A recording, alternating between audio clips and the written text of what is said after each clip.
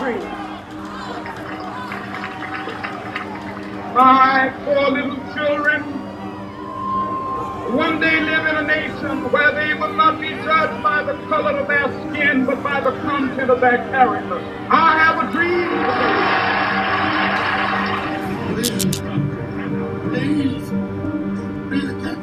I must confess that that dream that I had that day has at many points turned into a nightmare. Situation here in Santa Monica, California is very fluid. You can see police here now firing tear gas into the crowd.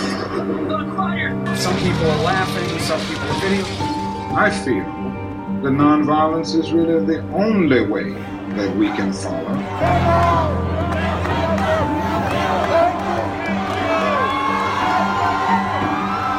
Because violence is just so self-defeating. A riot ends up creating many more problems for the Negro community to manage solve. You can, through violence, burn down a building, but you can't establish justice. You can murder a murderer, but you can't murder through violence. You can murder a hater, but you can't murder hate. And what we are trying to get rid of is hate, injustice, all of these other things that continue the long night of man's humanity.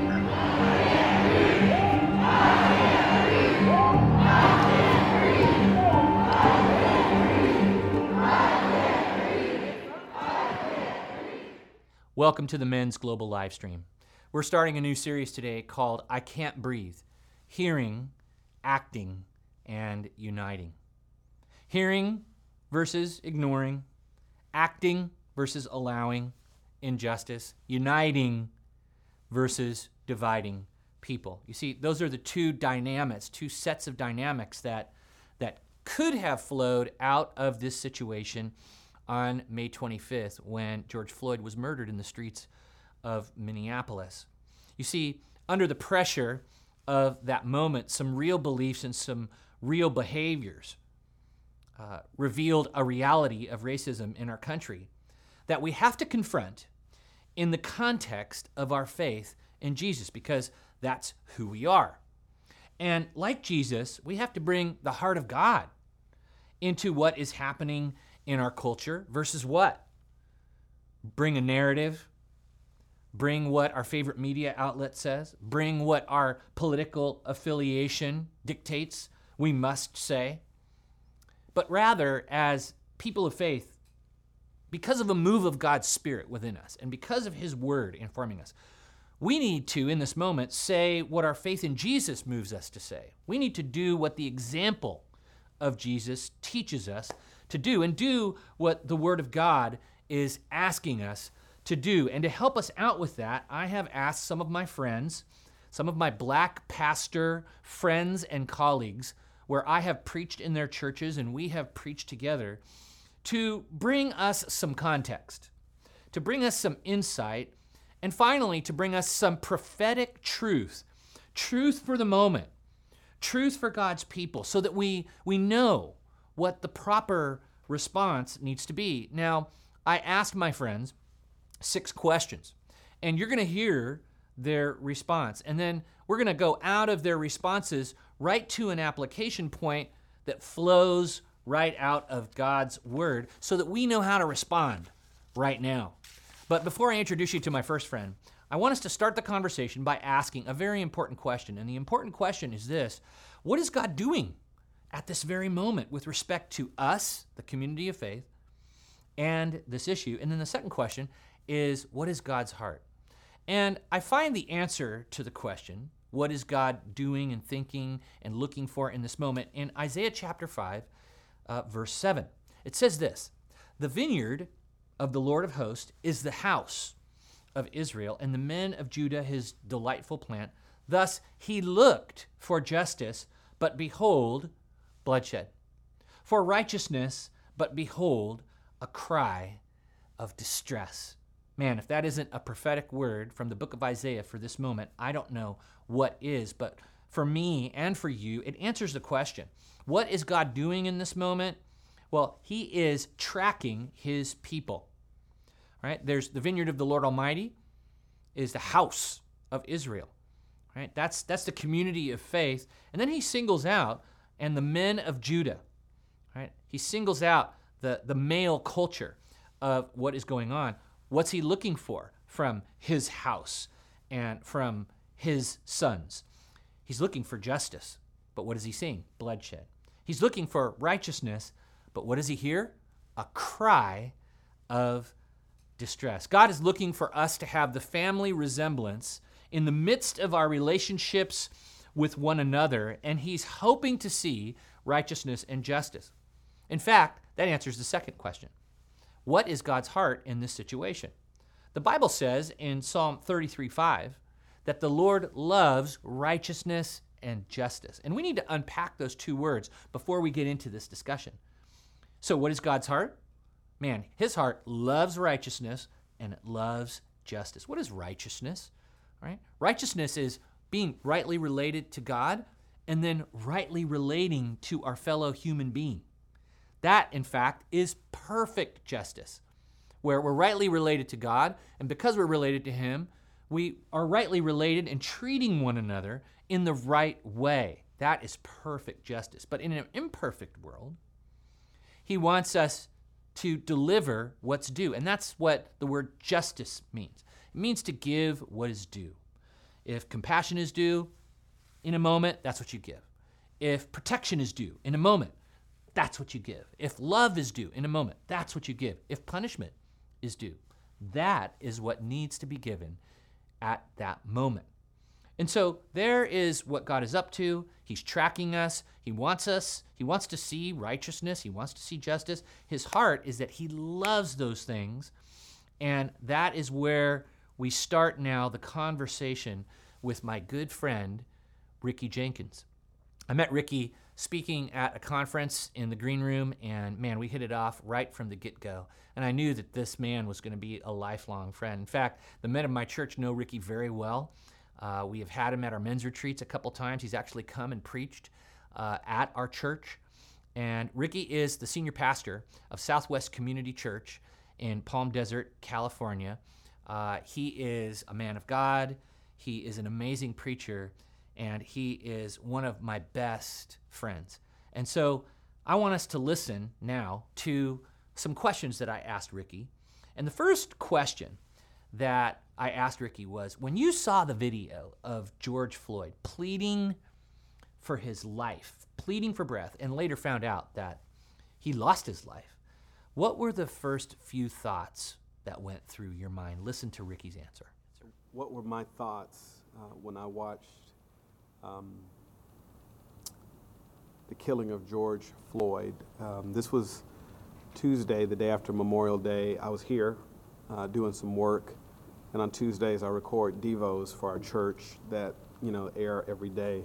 So it's usually a very energetic and exciting time. You kind of flesh out the word, and we did that for an hour or two. I went downstairs to my office, and you're just checking social media, and I pull up the video and watched. And I felt what I'm sure everybody watching this right now felt.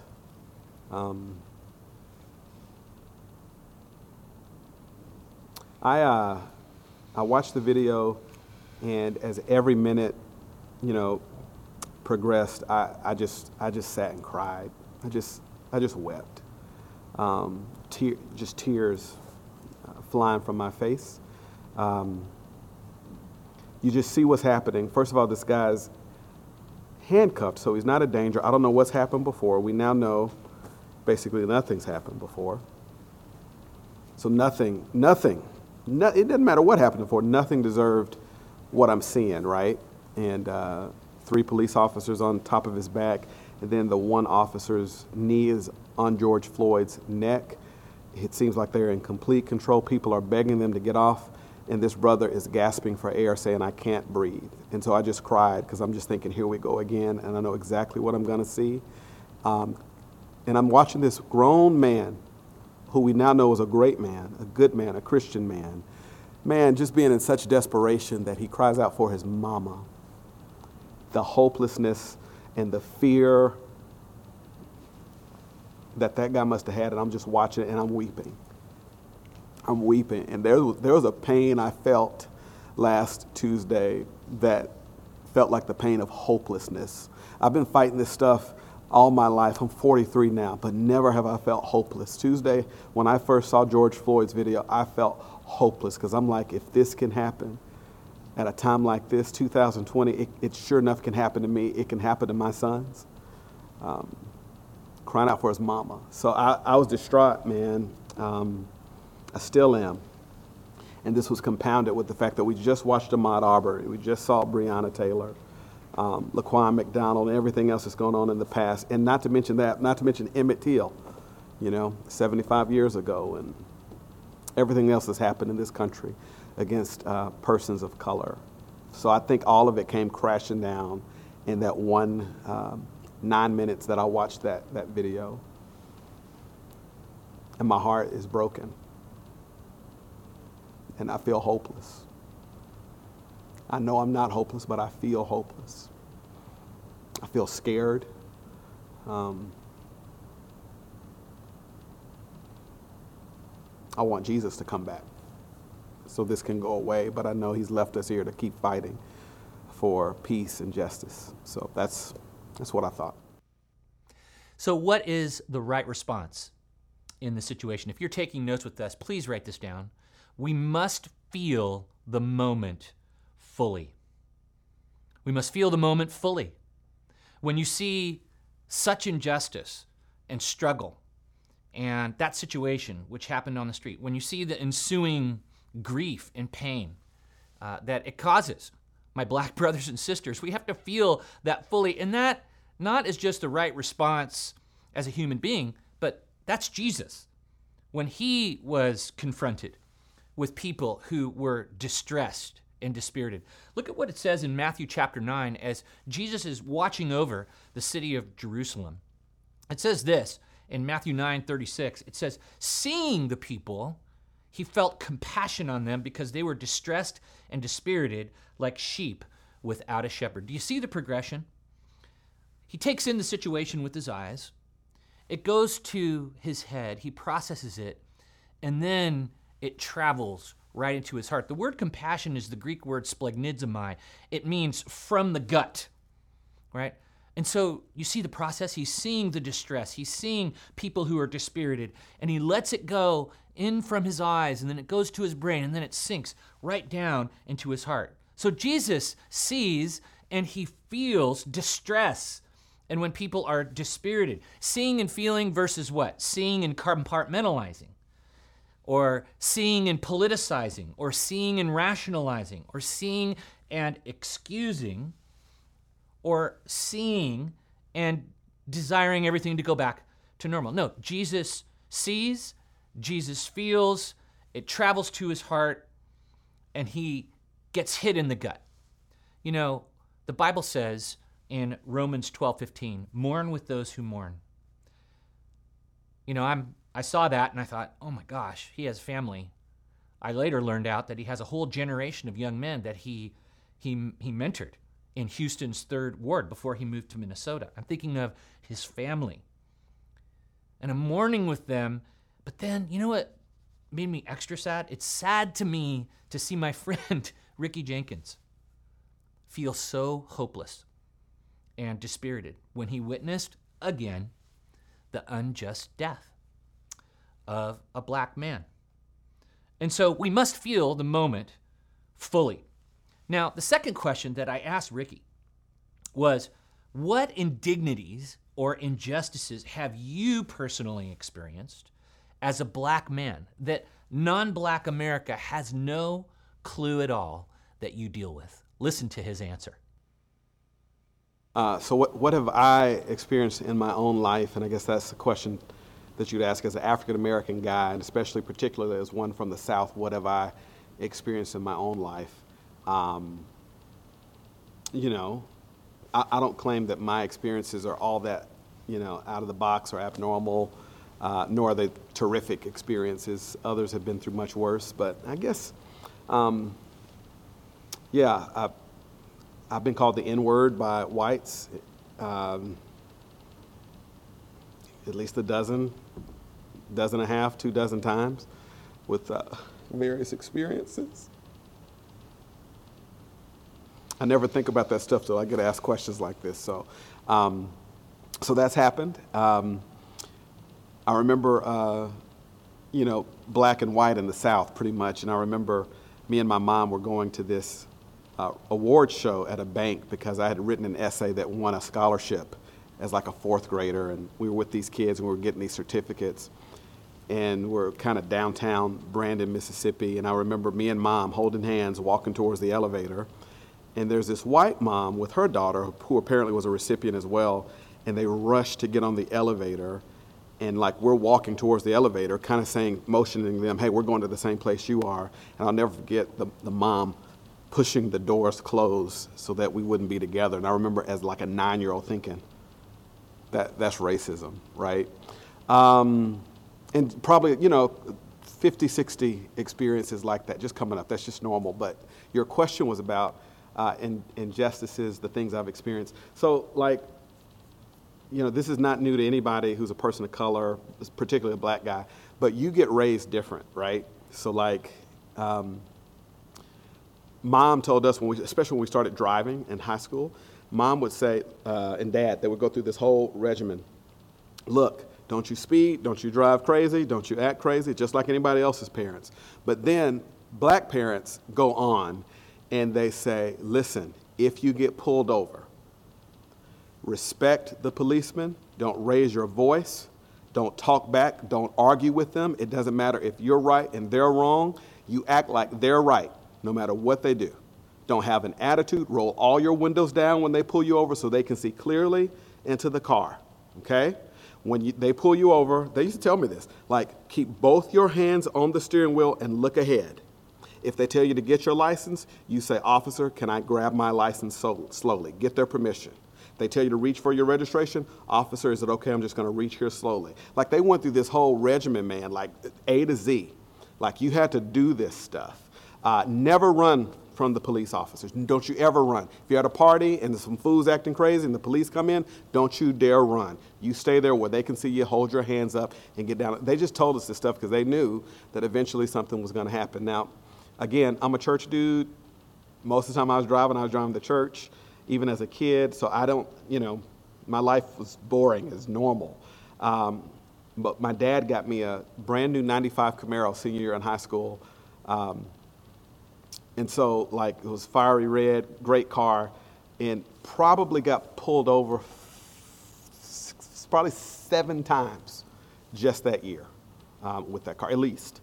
Gotten pulled over several times, not for speeding. I got a couple speeding tickets, but when I got pulled over that year, I got pulled over for no reason other than for a police officer to check my license and check my registration to see if my car was mine or stolen. I can't tell you how many times that happened over the next few years. It's just normal, I remember a detective pulling me over saying I fit a description. I've heard that so many times, and I'm just driving my car. One day my brother took my car to school, so he's driving in the morning. He couldn't have been 16. He gets pulled over in the main street there in our hometown. And again, not speeding, not pulled over for anything. A couple of police officers, one of whom was a female, pulls him out and questioning him. And my brother's like, hey, here's my license, here's my registration. And the police officer kept saying, black man, nice car. Black man, nice car. Black man, nice car. They forced him to get out of the car, and they kind of frisked him and had him spread out over the car for like 20 minutes. He's crying, he's scared to death. Black man, nice car, black man, nice car. My dad, thank God, is on his way to work now, sees it, pulls over and begs the police officer, who was literally pulling her gun on my brother for nothing. He wasn't moving or nothing. So, experiences like that, right, here and there. But I want to, there's a conditioning that comes with being black in America. Du Bois called it double consciousness, but you need to know this about your black brothers and sisters and probably other demographics within our society. So mom would always say, when you go into a bank, when you go into a business office, make sure that you never have on a hat because you never want to look suspicious. And she would say, watch jackets and stuff like that, things that you got to pull stuff out of. She would say, don't ever have your hands in your pockets. Because when you're in a bank and they got security guards, you don't want to look like you're reaching to get something. Never do that. And so you grow up with this. You just assume everybody's looking at you expecting you to do something. So I love looking at houses. I walk every morning, and I love walking because, one, I walk, but two, I just like the houses. I just love looking at different houses. And we've got a gated community because that's all that's out here. And across the street from our neighborhood is another neighborhood that just got finished. And 3-4 weeks ago, I'm walking out, and I've always wanted to see those houses, but the gates are never open. And this particular morning, the gates are open. I'm like, oh, yeah, I get to go walk in. So I'm just walking over. I'm 43 years old. And I'm walking over to just go check out some houses and walk around this big old neighborhood. And then it hit me, fool, what are you doing? Somebody's going to call the police on you. So I got in there and left. I remember as kids, we were in my mom's car, a 1990 Chrysler Fifth Avenue New Yorker. We'd been skating with the fam. Dad's trunk was broken. And I remember we had this little tie rope, right? And it was, and the trunk was ajar. And I remember we were lost leaving the skating rink, and we went into this one neighborhood because we took the wrong turn, and we had to go into this neighborhood and turn around. So we were lost.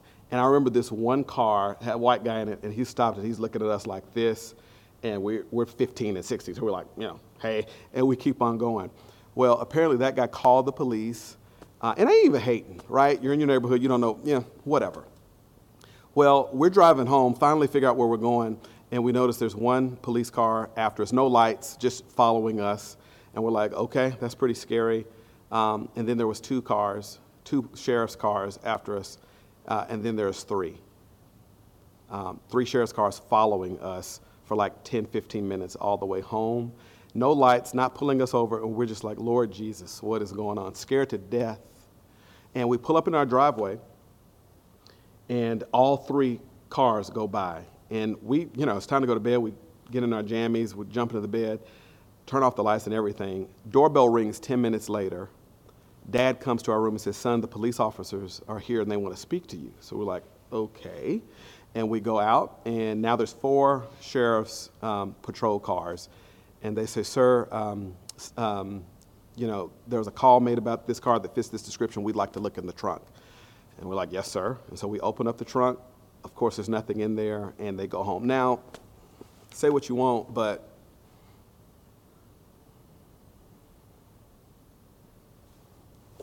that's what you go through, right?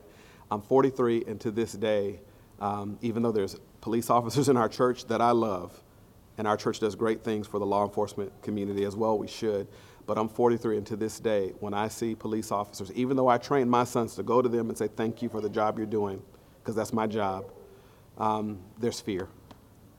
If ever I get pulled over, I'm texting my wife saying, pray. It's just how it is. Wow, that's someone's reality. My wife and I were on social media, and we saw a post, and it was about a black man who lives in a suburban neighborhood, and he was sharing that he doesn't go for a walk by himself. He has to take his little white dog, and he has to bring his 8-year-old daughter. Because in that frame, he's a loving father, and he's a family guy. But if he were to be walking by himself, he would just be a black man. What if you were walking around with suspicion, where you were suspected all the time? And so when you hear Ricky share his testimony, it leads us to kind of our second application, and I'm going to show you biblically why it's our second application. Write this down. How do we respond? We must embrace the reality of racism fully. Fully versus what? Fully versus partially.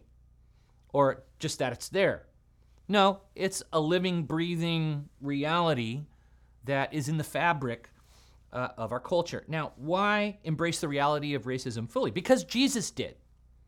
Jesus, in the first century, walked into a culture full of racism, full of favoritism, full of elitism, full of bias, and the same narratives and responses were happening. There were the deniers, there were the deflectors, there was the religious community, and they all had a narrative they wanted to use to justify their response to the reality of what was going on in their culture.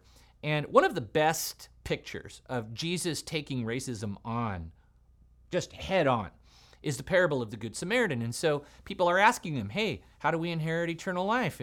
And Jesus says, love God with all your heart, soul, mind, and strength, and love your neighbor as myself. And one of the men asking a question says this.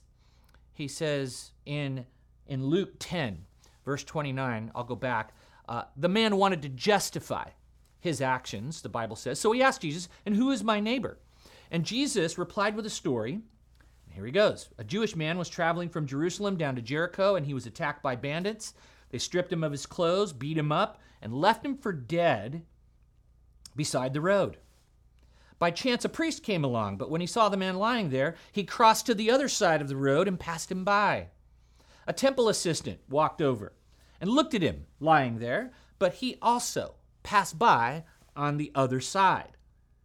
Then a despised Samaritan came along, and when he saw the man, he felt compassion for him. Going over to him, the Samaritan soothed his wounds with olive oil and wine and bandaged them. Now, you have to understand how incendiary and how confrontational the parable of the Good Samaritan is. A Samaritan was a mixed blood Jewish person, Assyrian and Jewish, and they were frowned on and they were looked down on. And so when Jesus looks at this, there was a cultural embedded caricature of who a Samaritan was, what their character was like. It had nothing to do with who they really were, what they were really like.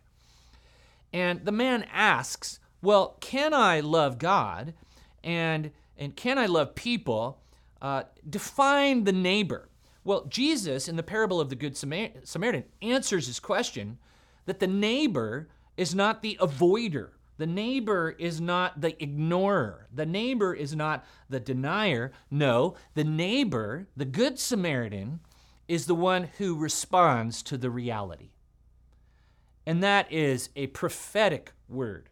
When Ricky is sharing about his reality, do we avoid it? Do we ignore it? Do we deny it? Or do we respond fully to it? And that's why we must embrace the reality of racism fully. Why? Because Jesus did. You know, Ricky in Black America feel a lot like Job when he says in Job 19:7, I cry out, help, but no one answers me.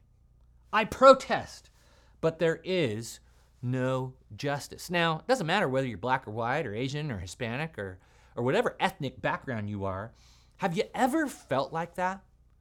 Where you're experiencing something and you're seeing something, maybe it's over time or maybe it's in the moment, and people are just walking right by it. Like they don't see what you see, they don't feel what you feel, they're not experiencing what you're experiencing. You ever felt like that? It's isolating. And it's lonely. And can we just all agree right now that God hates every form of loneliness? In fact, that's why he sent Jesus. Because he never wanted us to be separated from him. That's why Jesus broke the rules to make the lonely feel dignity. He touched the ethnically unacceptable. He touched the morally unacceptable. He touched the physically unacceptable. Why? Because they were lonely. They were the least. They were the lost. They were the left out.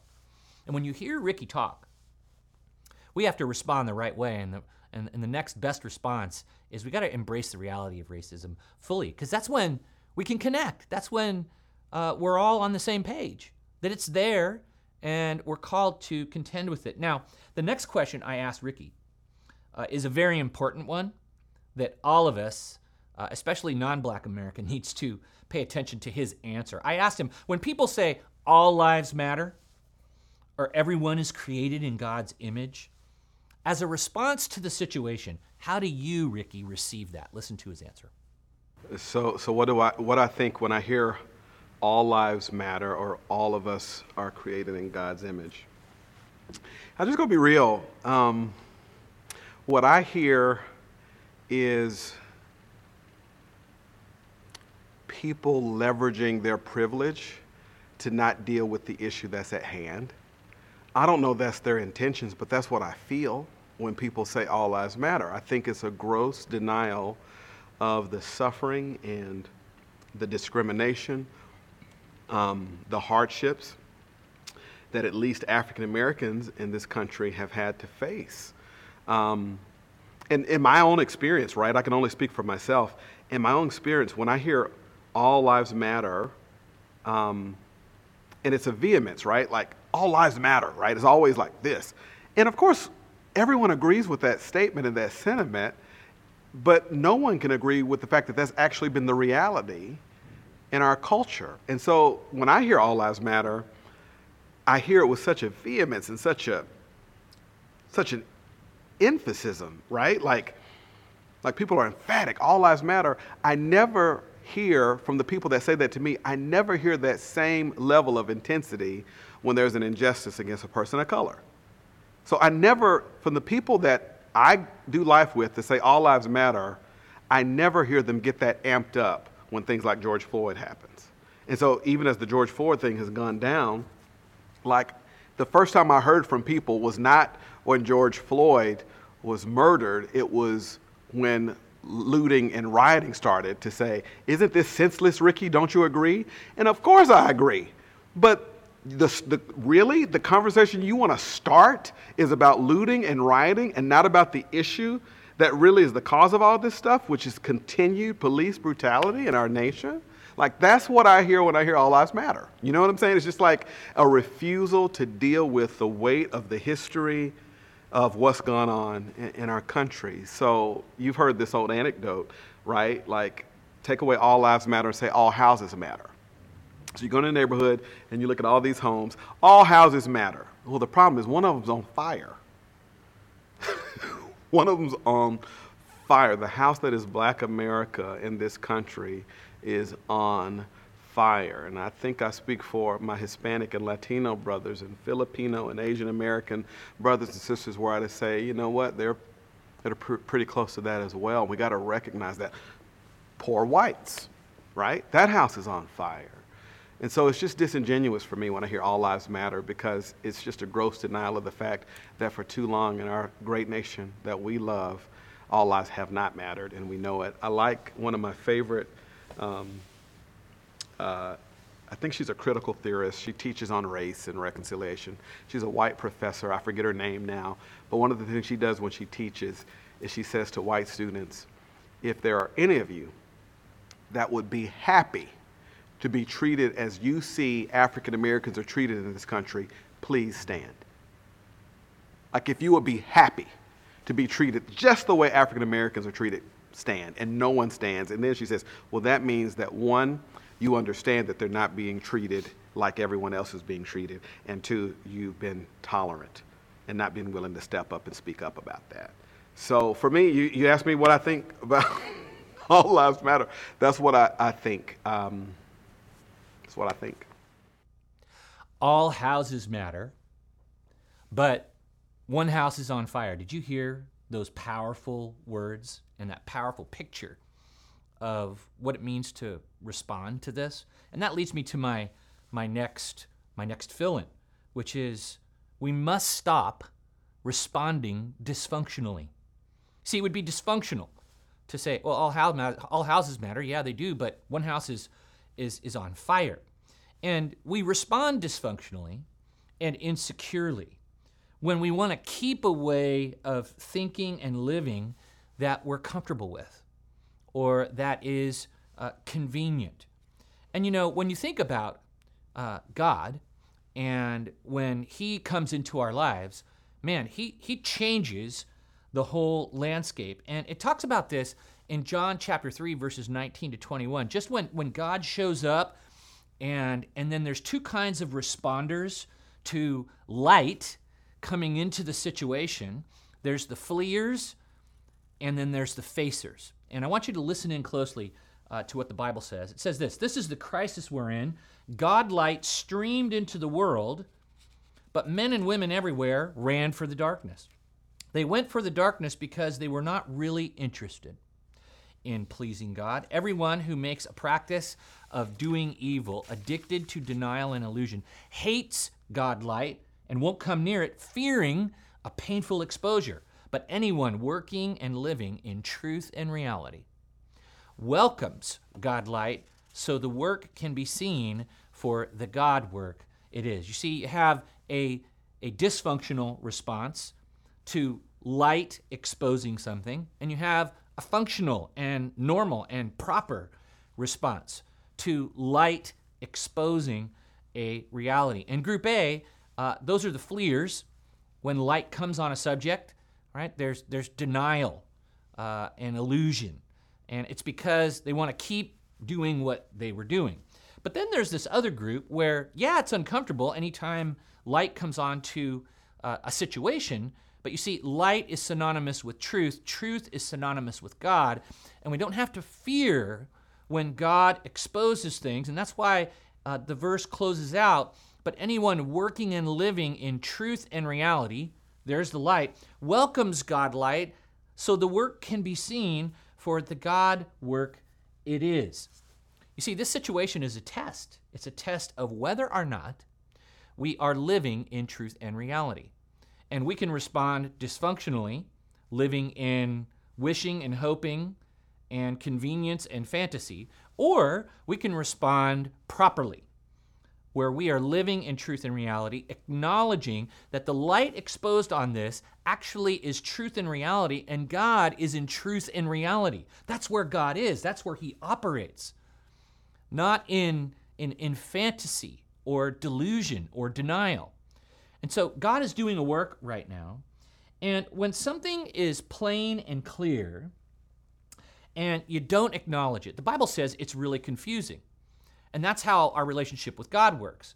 In 1 John chapter 1, verses 7 through 10, talks about how we have to acknowledge what's true and what's real in order to have a connection with God, and then we need to make an application. It says this, it says, but if we are living in the light, as God is in the light, then we have fellowship with each other, and the blood of Jesus, his Son, cleanses us from all sin. If we claim we have no sin, we are only fooling ourselves and not living in truth. But if we confess our sins to him, he is faithful and just to forgive us our sins and to cleanse us from all wickedness. Listen, if we claim we have not sinned, we are calling God a liar and showing that his word has no place in our lives. So there are things that are true. There are things that God says is true about us, and God does not allow us to live in denial and illusion about what's true about us.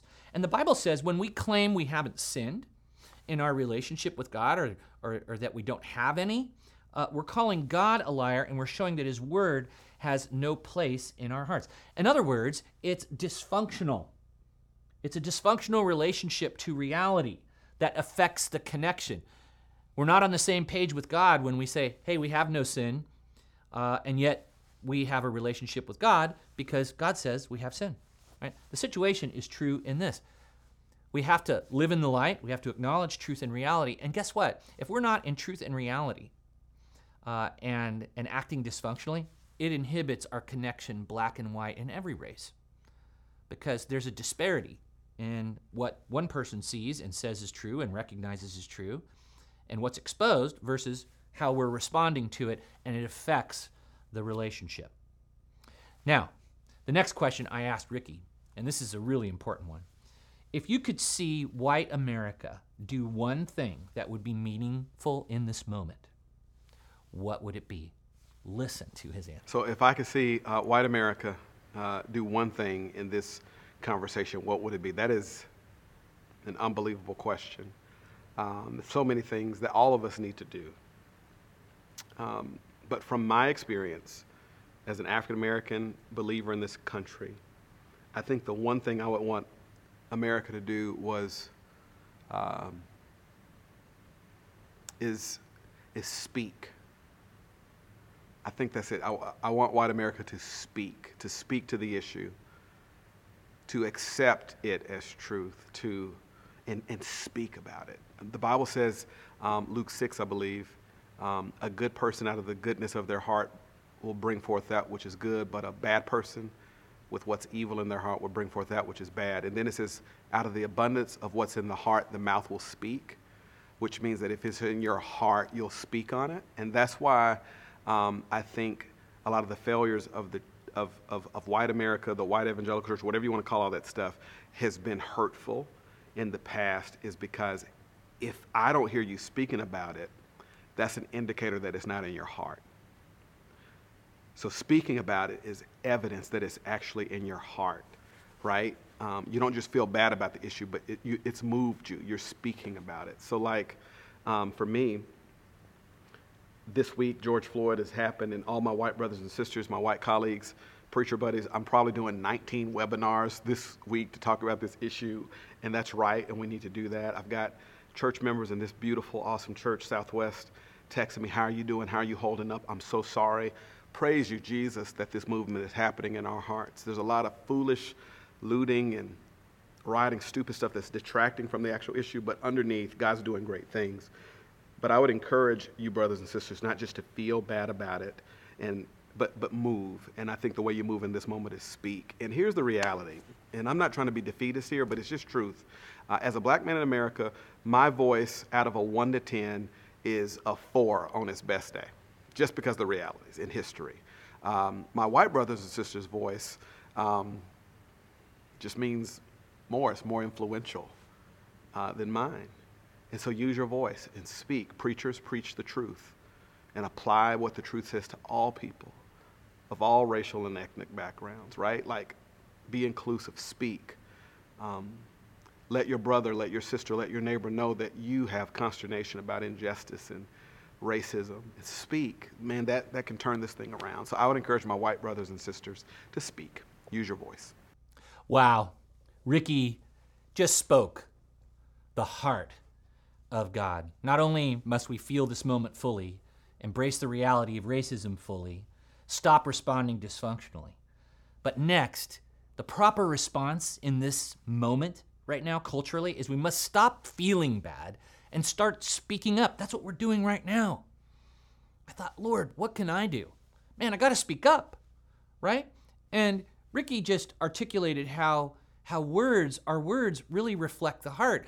And when you feel bad, that's one thing, but when you actually publicly, with conviction and in the open, speak your heart on an injustice, the person or group of people who feel that injustice most meaningfully look at you and they go, man, now that person gets me. Now, this is all throughout the Bible, where when you have injustice, God's people are called to step up and speak up. In Proverbs 31, verses 8 and 9, it says this, speak up for those who cannot speak for themselves, for the rights of all who are destitute. Speak up and judge fairly.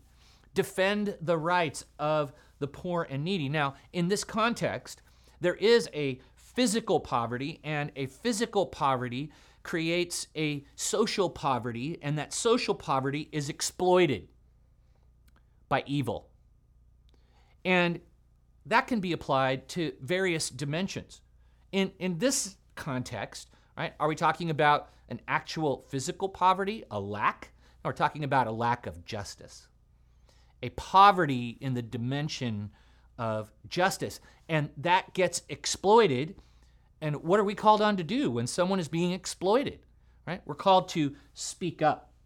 Jesus, in the reference that Ricky articulated in his response to that question, says in Matthew 12, verses 34 and 35, he says this, for the mouth speaks what the heart is full of. A good man brings good things out of the good stored up in him. An evil man brings evil things out of the evil stored up in him. So when pressure comes on any man or any person, it squeezes out what's truly inside.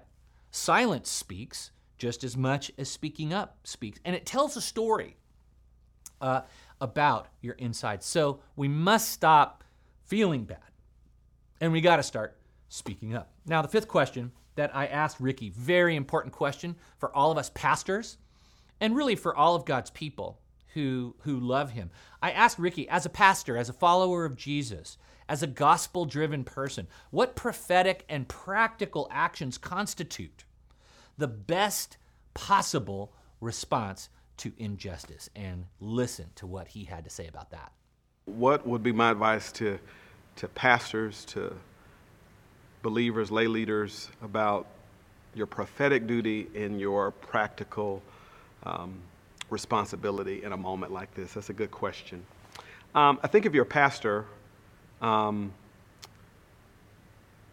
it's weird, right? Because you have two responsibilities. On the one side, you're supposed to be a pastor, right? You're a shepherd. You love and care and nourish for people. But on the other side, you have a prophetic responsibility, right? To be or to echo God's voice and remind them of their covenant commitment to God and God's covenant commitment to them, no matter what they're going through, right? So like there's this pastoral responsibility and this prophetic responsibility to lift up the truth. So I think with this conversation, I would encourage pastors in this moment to, from the scriptures, speak on this. This is not racism is not a new issue. Brutality is not a new issue. It's been going on since the garden. And I think enlightening your people on the pews with respect to what has always happened in human history, you see it in the Bible, you see it in history, is still happening now. But to say what thus saith the Lord in the midst of that. A lot of white pastors have called me this week, Ricky, I am clueless. I don't know what to do. And my encouragement to them is that your people would probably rather see you try and fail than not try anything at all. And so that's my encouragement, especially to white pastors. I think the true scripture-reading, Jesus-loving person would rather see you as a pastor get up and make an attempt to make some sense about all the madness we're experiencing in this life from the scriptures. I think they'd rather see you try and fail than not try at all. No one's looking for an expert. They're just looking for someone to say, I see it, I feel it, but this is what God has to say in spite of it. I think everybody needs that. And then secondly, I would say practical is it's time to become very, very conversant in this conversation on race, racism, racial reconciliation, police brutality. It's amazing to me that we in the church will read copiously about church history and doctrine and systematic theology, but won't do it about race in America, which is literally one of the idols that our nation faces. And so I would say three things. Get intentional. If you're a pastor, if you're a leader, get intentional. Just commit to yourself. God, this conversation on race, police brutality, all this kind of stuff, I need to get conversant about that. And I'm going to get intentional, Lord. I'm going to commit to including this conversation in my ministry repertoire, right? So I'm not going to just break my heart for sex trafficking and for abortion. All those are worthy and important, or for immigration. I'm going to include this topic of race. And I'm going to be intentional. Lord, it'll be a part of my ministry and how I show up for the sheep for the rest of my life. So get intentional, get informed, right? Nobody gets to be a dummy when it comes to race in America. You need to read the books, you need to read the articles, you need to know the arguments. No substitute for scripture, but it's just an easy click away. We've got resources here at our church where you can get informed about civil rights history, slavery, Reconstruction, Jim Crow. You need to know about what was happening with sharecropping. You need to know about what was happening with the great migration of blacks from the South to the North and to the West. You need to know the history of discrimination with housing, because it literally created the systems that we suffer with today. You need to know why I always say that the average white American in this country is starting on third base while the person of color is starting from home plate. And that's why there's a system at work that perpetuates itself, right? Like, you need to understand that when you say to a person of color, when police brutality happens and we lament that, and you need to say, well, everyone's saying something about this, no one's saying anything about black on black crime in Chicago. You need to know how much of an idiot you sound like when you say that. Okay? Like, it's like if you knew, I've lived in Chicago, and if you saw all the work that black churches were doing in the South Side to stop black on black crime, it's just that it's not a popular news story, so you don't hear about it. Okay? And you need to know that most crime is black on black in the black community. Most crime in the white community is white on white, Filipino on Filipino. It's just that there's a system at work whereby black on black is the story that people try to tell, because it's this whole system that's at work here, right? So anyways, get informed. And then lastly, get involved. If you are a black pastor in America and you don't have a white friend and a Hispanic and Latino friend, or Asian American friend, whatever you want to call it, okay? If you don't have a diverse dinner table, I think you're failing your congregation in this moment. Write me, email me, whatever. I ain't going to read it, but do what you got to do.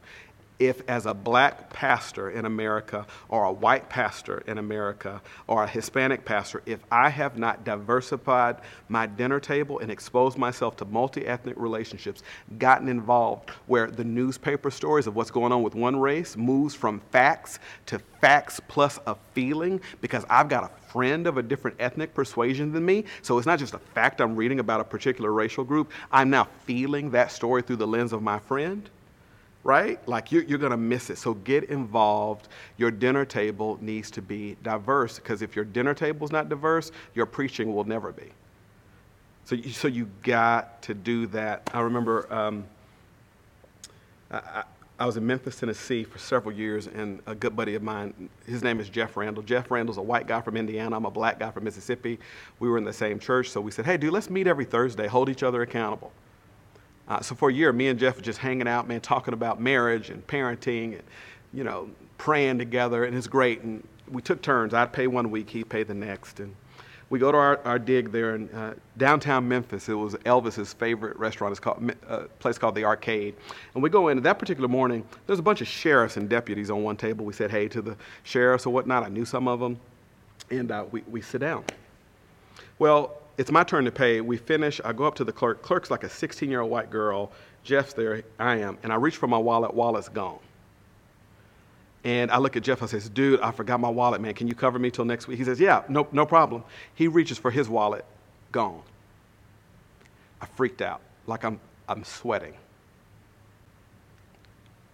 Like I can still taste the fear. I was scared to death because in my mind, those sheriffs were about to arrest me and take me to jail. That's what I'm playing out of my mind. So I'm spastic, and I'm looking at the clerk. I'm saying, I'm so sorry. I'll stay here. I'll stay here the whole time. He lives right around the corner. He can go get money, and he can come back. And I'm so sorry. I'm so sorry. And I'm noticing now that she's looking at me like I'm crazy. Jeff's looking at me like I'm crazy. Jeff literally interrupted me and says, dude, are you crazy? Whatever. Psh. And he looks at her and says, hey, I live around the corner. I'll be back in a half hour. And she says, okay. And we walk out, and he's changing the subject. And I'm like, whoa, time out. Bro, we got to unpack that because I thought I was about to go to jail. He said, really? I said, yeah. And we went back into the restaurant, and we started to talk about his story coming up and my story coming up and why there was such a difference. But here's how we had a safe place to do it. We had exposed ourselves to a diversified dinner table. And I wasn't just talking to a guy who had to represent all white people. I was talking to my white friend so he could get understanding from me and I can get understanding from him. So get intentional, get informed, and get involved with people that don't look like you, act like you, think like you, or vote like you, but you're one in the red shed blood of Jesus Christ. You know what I loved about Ricky's response to that question in terms of, as just a follower of Jesus and a gospel-driven person, what are some practical actions? He said, diversify your dinner table. Did you hear that? It just is such a picture that I resonate with because my mom, as a mother of 7 kids, 5 boys and 2 girls, she was known growing up as the mother of many. People were always coming in and out of our house, all different stripes and colors of people, and that really resonated with me. You got to diversify your dinner table. And I love that story about him and his friend Jeff, where Jeff wasn't in touch with kind of the experiences culturally that Ricky grew up with. And then there was this moment that brought it to the surface. And what did they do? They took more time. And that leads us to our next practical response, right, to this issue and moment in time. We must get involved by faith. What does that mean? It means it's going to take some risks. We're going to have to break some rules, some cultural rules. Now, our model for this is Jesus. Jesus walked into a culture, a broken male culture, to be specific, that said, thank God I'm not a woman. Thank God I'm not a kid. Thank God I'm not one of those Gentiles, right? And what do you see Jesus do? Jesus steps in and he connects with and protects and defends women. He says, let the children come, and he touches them and blesses them. And he's telling parables about the Good Samaritan. And so the model is Jesus were taking those steps a risk for Jesus in his culture? 100%, but he was the man of God. And he was connecting with people that broken religious and male culture weren't connected with. And man, that's why everybody started to fall in love with Jesus, the man from heaven. But I love this vignette in John chapter 4 where he kind of breaks the rules and we just see him in action. And him and his buddies are walking along. They get hungry. Jesus sends the disciples to go pick up some lunch. And we pick up the film right in this moment. Just then, his disciples returned and were surprised to find him talking with a woman. But no one asked, "What do you want?" or "Why are you talking with her?" Then, leaving her water jar, the woman went back to town and said to the people, "Come and see a man who told me everything I did. Could this be the Messiah?" And they came out of the town and made their way toward him. Meanwhile, the disciples urged him, "Rabbi, eat something." But he said to them, "I have food to eat that you know nothing about." Then his disciples said to each other, "Could someone have brought him some food?" And Jesus interrupts and he says, "My food is to do the will of him who sent me and to finish his work. Don't you have a saying, 'It's still 4 months until harvest'? I tell you, open your eyes and look at the fields. They are ripe for the harvest." You see, Jesus was moving into a more diverse set of relationships. He was breaking the cultural rules that were in practice in his tribe, and he was crossing the bridges. And I love the line, "And they were surprised to find him talking with a woman." And I bet you they were surprised him touching a leper, surprised him defending the adulteress, surprised to hear him articulate stories about good Samaritans as well. And what I love about this vignette is that Jesus says, you know what, my food, it's not about physically eating. That's not the priority here, right?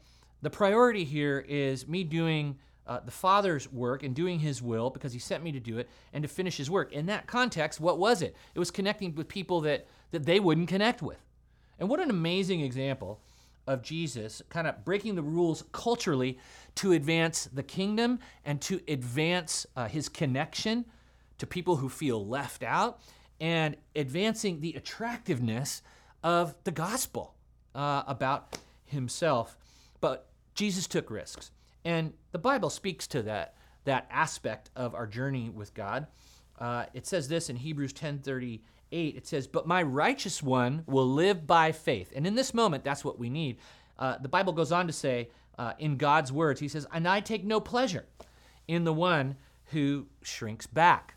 You see the picture? Where we're being called by our faith to take some certain actions, like the Son of God, and break some rules culturally, and diversify our dinner table. And you know what? When we do that, we're going to feel things we've never felt, we're going to see things we've never seen before, and we're going to do things we've never done before, because that's what's operating in faith. We're committing without knowing what's on the other side of it, because God has modeled that for us, and God has messaged that, and our faith is calling out that kind of conviction. So my hope for all of us is several hopes. You know, smaller hopes first. I do hope for wisdom in legislation. I do hope that we see that this is a national issue, and there's some legislation that's innovative and right that I've seen other countries use that I think could benefit us. That involves proper lanes for our law enforcement community, but also incentivization. You endorse what you celebrate. And I'd love to see this country stumble upon legislation whereby, our brothers and sisters in the law enforcement community have proper lanes to do their work with, but also they're celebrated, right, for doing it right. We just don't hear enough of those stories. They're not incentivized enough for where de-escalation actually happens. Obviously outlawing police brutality in all its forms, but also incentivizing, right, and rewarding. The tragedy is that a few police officers gave a lot of good police officers a bad name, and their work got harder this week. We got police officers in our church. I've been checking on them daily, right, like, are you okay? You know, encouraging them. We need to incentivize that. I would love to see a community wrap our arms more around the law enforcement community. That's the only way we're going to move forward. I hope for, our country to just finally fully accept what Black Americans have always known to be true, that there's a problem and it's severe. And my hope is that we all accept it. But my biggest hope is that the church stand up and that the church lead. We're not going to see massive cultural change without the church leading the way. And so the church is the place where people of all backgrounds and all persuasions, people that don't act like, think like, look alike, eat alike, or vote alike, can still be united because of the shed red blood of Jesus Christ. We can show the world how to do this. And my prayer is that the church of Jesus Christ, the men of faith in this nation, would stand up and say, "Here I am, Lord, send me," and to fight for reconciliation in our times. Until Jesus comes back, that's what he's called us to do. So that's my hope, for the church to stand up. You heard Ricky answer the last question that I asked him, which is out of this cultural moment: what do you hope emerges? And this brings our final application, and it's this: that we must lead the fight for cultural change. We got to lead the fight. Why? Because Jesus said that we would be the salt, we would be the light, we would be the influencers. Listen to what he said in Matthew 5:13-16. He says, "You're the salt of the earth. But if the salt loses its saltiness, how can it be made salty again? It is no longer good for anything except to be thrown out and trampled underfoot. You are the light of the world. A town built on a hill cannot be hidden. Neither do people light a lamp and put it under a bowl. Instead, they put it on its stand, and it gives light to everyone in the house. In the same way, let your light shine before others, that they may see your good deeds and glorify your Father who is in heaven." There is an expectation that God's people become visible. And this is a moment that is custom built for us, as Ricky says, to rise as the church and be who we are. When you know your light and you know your salt, then you know what to do.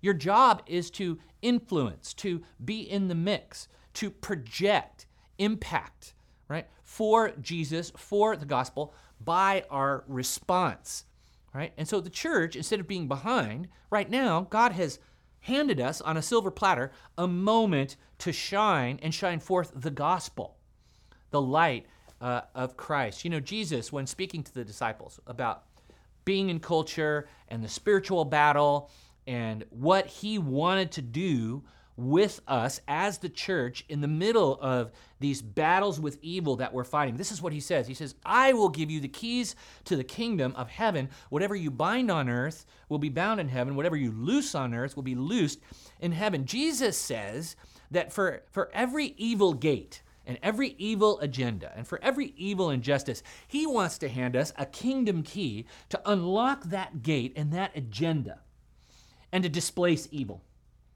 to run in there and run through it. And that's what really resonated in Ricky's response about what his hope is. Is it structural hope? Sure. That we have some rails for our law enforcement, our amazing friends in law enforcement to follow. And then the hope that the church will rise. Man, I want to thank Ricky for just being so raw and so personal and so honest with us. And I hope that this discussion, this conversation has really moved you, really moved the needle for you about feeling this moment fully, about embracing the reality of racism fully, about not responding dysfunctionally to our black brothers and sisters, and to stop feeling bad and to start speaking up, to get involved and to lead. Because that's what I believe the Bible teaches about what we're supposed to do in this moment. But we're not going to do it without the power of Jesus. And that's how I want to close out today's conversation and this new series is by praying. And by asking Jesus himself to invade our minds, to invade our spirits, and that we might be like him in this moment. So wherever you are, let's pray and let's invite Jesus to speak into our hearts so that we can live out in this moment God's purpose and plan. Jesus, we surrender this moment in time. We surrender ourselves. We surrender our preconceived notions about race and reality and justice. And Lord, we want to be like you. Jesus, thank you that you modeled for us walking into a culture that was full of favoritism, injustice, ethnocentrism, racism, and you broke the rules. As the man from heaven, you started to bring God's love and God's justice to people who were feeling left out, and you were connecting with people that religious people weren't connecting with. Oh God, forgive us. Forgive us for sticking to our narratives and sticking to worldly viewpoints when we have you as the model. Thank you for breaking the rules, Jesus, to touch people. And so, Lord, we pray together as a collective in this moment that all of your purpose would be fulfilled, that we would hear what you are saying, Lord, that we would act versus allow injustice, and that we would unite as the people of God with our brothers and sisters that you created. In Jesus' name we pray. And all God's people said, amen. Don't forget to join us for part 2 of I Can't Breathe next week. We'll see you then.